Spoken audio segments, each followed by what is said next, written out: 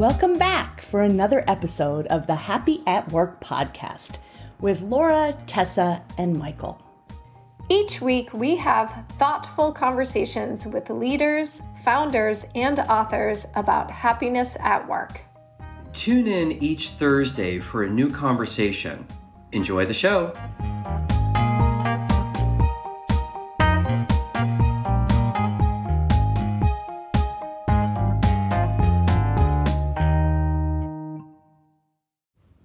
My favorite guest for the year was Otmar Szafnauer, who was the CEO of Aston Martin Formula One at the time. He's since moved on to Alpine. But one of my favorite things about him was if you want to attract really great talent, then promote your existing team up and out as soon as possible, which doesn't sound like it makes sense. Normally, most people hang on to their brightest and their best. However, his position was, if you promote up and out your brightest and your best, they continue to stay at the organization because they're getting the growth opportunities that they want. And then word gets out that you actually promote people's careers, and that makes you a more attractive manager than a different department. And he said, when one person leaves my department, I'll have 10 people waiting in line behind them. And where that came from is when he was promoted at Ford, that's what his new hiring manager did, because there was resistance in letting him leave his existing role into a new department. And the new department head said, oh, no, I promote up and out as quickly as possible. And that's why everybody wants to work for me and why I get the best talent. And I thought that is such a great idea when it's explained. And I hope that people take that advice and promote our current workers up and out as soon as possible, because that's one of the reasons why they leave, because they don't have the growth opportunities that they're looking for. Sure. So, Otmar, just as a little bit of background, when Tessa and I started teaching the positive workplace at Harvard for the executive ed program, the one thing that we had said to ourselves when we did approach professional development to propose the course is it was based on evolution, that generous species throughout time, they survive and thrive, and selfish species go extinct. And even though we could have a debate about whether humans are generous or not, they actually do qualify as being generous because we have teams and teamwork, that if we didn't have that, we wouldn't have buildings, we wouldn't have Zoom. So what we'd like to do with the show is create the evolution of the workplace by being generous, which is giving information and receiving information so that we can all survive and thrive. So that's the basis of the show. Yeah. So one thing what you say, Michael, kind of makes sense to me. And it's the first time I've heard it, that, collaboration gets you to the next generation and you don't become extinct. But if you're a bit selfish, then you might. The one thing that I did here at the very beginning when I got to this place was I had meetings with all the departments. And one question I asked everybody was, well, department by department, do you think humans are selfless or selfish? And I asked them that question, and I got, there's only two answers, really, selfish or selfless. And then we had a philosophical discussion that in teams, you can't be selfish. And we are all about team. You can't win in Formula One if you only have, even if you have the best drivers and you don't have a good car and the car comes from team, you're not going to win. And you can have the best car and not the best drivers and you're not going to win. You've got to put it together at every little aspect of Formula One to win. Now, we've only won once. So you can say, well, that's because you guys are a bit selfish. But it's not because of that. It's because of the resources that we've had in the past. And as a matter of fact, with the little resources we've had, we've really outperformed where we should have been. And I think that comes from team and having a team that's high performing means in the workplace, you have to have psychological safety. And psychological safety is you are happy to make mistakes without having the repercussions of them. And you got to say to yourself, well, how often are you going to be able to make mistakes without repercussions? You can't repeat them, but you have to be able to learn from them and then not make the same mistake again. And so often, if you don't have psychological safety in the workplace, people won't take the risks necessary to win because they're afraid of making those mistakes. So the first and foremost thing that we do here is to drive psychological safety. And one thing you need to do that is the leaders, not just me, but because we have a lot of managers here and then subgroups underneath those managers, when they make mistakes, they have to raise their hand and say, look, I screwed up. I'm really sorry. This is my fault. And when the leaders do that, then everyone underneath says, ooh, if they're doing that and they're okay, then I should be okay. We're in it together. We're all pulling in the same direction, and we don't stab each other in the back because somebody made a mistake. Psychological safety.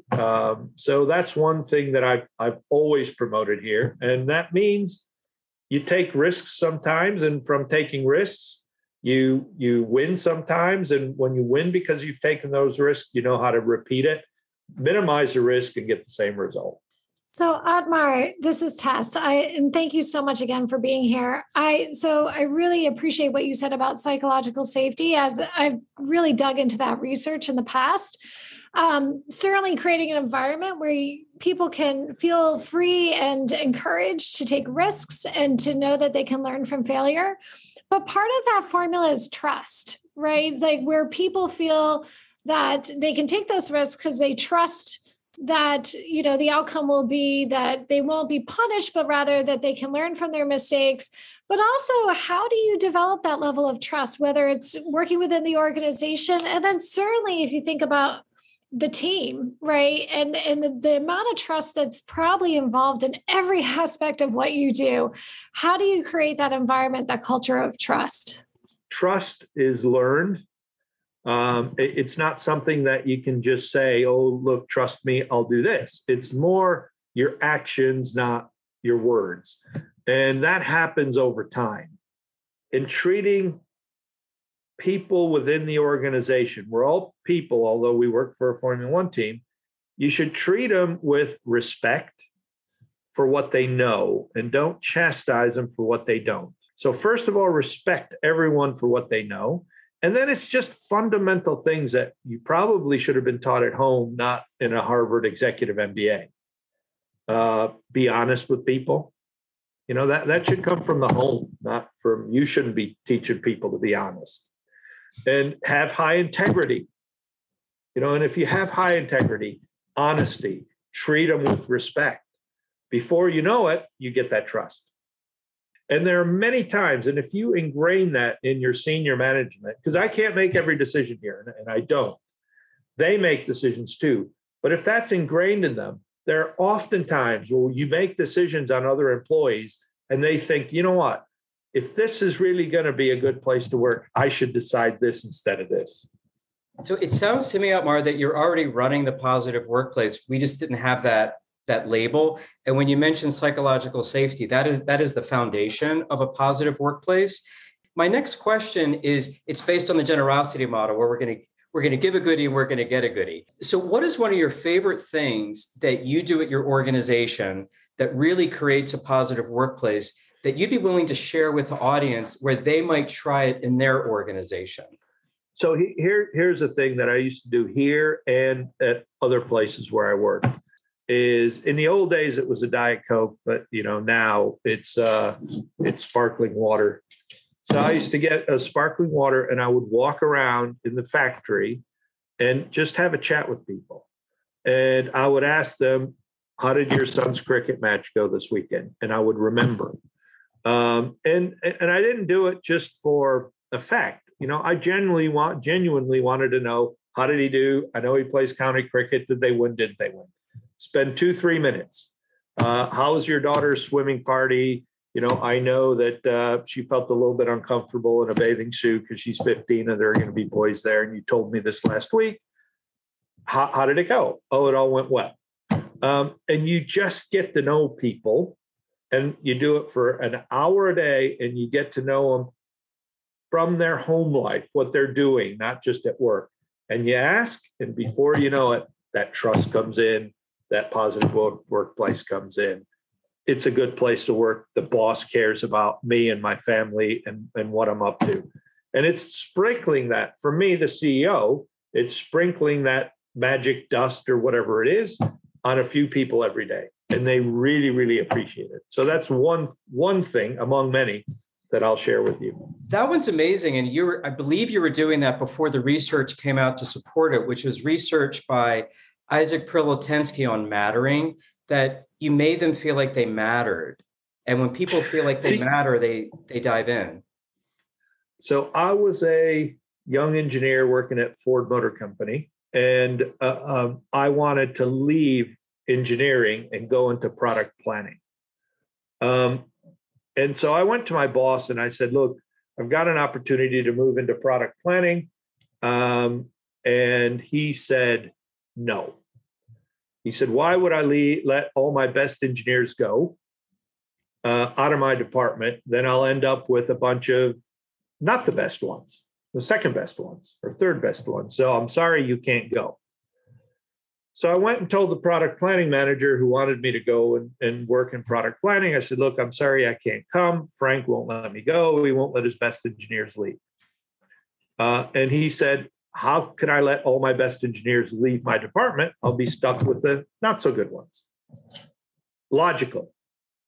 And this fellow, Paul was his name, said, look, what I'm going to do for you, Otmar, is I'm going to give you a promotion, because at Ford Motor Company, the rule was if you're promoted, your manager can't stop you, which kind of makes sense. I said, great. So I went back to Frank and said, Frank, I'm leaving anyway. I got a promotion, so I'm leaving your group. So when I went to Paul, I said, Paul, I told him why Frank was going to stop me. I said, Frank says, if I let all my good engineers go, I'm going to be stuck with the not so good ones. In my department, I can't have that happen. And Paul says to me, you know what I do? He said, all my best planners I promote out of my group. The best guys spend 2-3 years with me, they get a promotion out. And he says, I've got a reputation of promoting the best planners. And guess what? For everyone that leaves, I got 10 good ones knocking at my door wanting to come to me. And that's when I thought, you know what? Make it a good place to work, not just internally to Ford, but make it a good company to work for. And everybody will be knocking on your door that realizes that's a good place to work. That's a great policy now, because so many people are leaving because they don't have growth opportunities. So to say that, hey, you're going to grow here, I think it's brilliant. I love the fact that what you're saying gives people the courage to promote people up, because there could be a line out the door of people that want to work with you because you have that reputation. I think that's great. You have that reputation. So when I came into Formula One, I thought, right, every Formula One team, everybody wants to work at them. What's going to distinguish one from the other? You know, there's 7 of them in England, 5 of them within a radius of 10 miles. So why work here versus there? Is it pay? We all pay about the same. Is it the potential to win? That's a big one for us. So everybody wants to win because the value of winning is high. And, it's nice to go to the pub and say, we just won another race on Sunday. And we all go to the same pubs and you finish 7th. Well, that's not great. Everybody wants to win. But so I was thinking, how can you distinguish yourself? And when you're not winning, like we weren't winning, the best thing you can do is make sure that it's a great place to work. And then even though you're not winning, people will want to come. And there's only two Formula One teams on the grid of 10 that are happy. Those who are winning, and it's usually 1, and then those who are punching above their weight, is exceeding expectations. So if you exceed expectations, everyone's happy too. Well, we didn't expect you to do this well, and you did this well, then you have a sense of pride. So it's those two things. But I've always said, make it a good place to work. You'll be able to attract the best people. But along those same lines, when you do have those moments when you aren't winning the race, or, I think also in the last couple of years with the pandemic, there's been a lot of uncertainty. People are unsure of their futures. How do you build that level of resilience in your workers? Is there anything more tactical that you do so that the workers feel secure and they feel resilient and they stay loyal, even if you aren't on that winning streak? Small story. We went bankrupt 3 years ago. And at the time of bankruptcy, you can imagine the nervousness of the employees who had children in school, mortgages to pay, car payments to make. And the best employees received job offers from competitive teams because the competitors knew we were having financial problems. We were struggling paying our supply base, and they all talk. We were asking for money early from Formula One, and they all talk, so everybody knew. We didn't lose one employee through the bankruptcy process. And that's because they trusted when I said to them, hang in there, we'll be okay. Not one left. The year of bankruptcy, twice I had to use my own funds for a short time to pay the salaries. So I took money out of my own bank account and I paid the salaries so that everybody would get paid, pay their mortgages. And they knew that. They knew that my team principal, my CEO, not his company, risked a significant amount of money. For me, it was anyway, just to make sure that we were okay. And once they learn that, then they go to battle for you. We hope you've enjoyed this episode. If you'd like to hear future episodes, be sure to subscribe to the Happy at Work podcast and leave us a review with your thoughts. Are you interested in speaking on a future episode or want to collaborate with us? Let us know. You can send us an email at admin@happyatworkpodcast.com. And lastly, follow us on LinkedIn or Twitter for even more happiness. See you soon.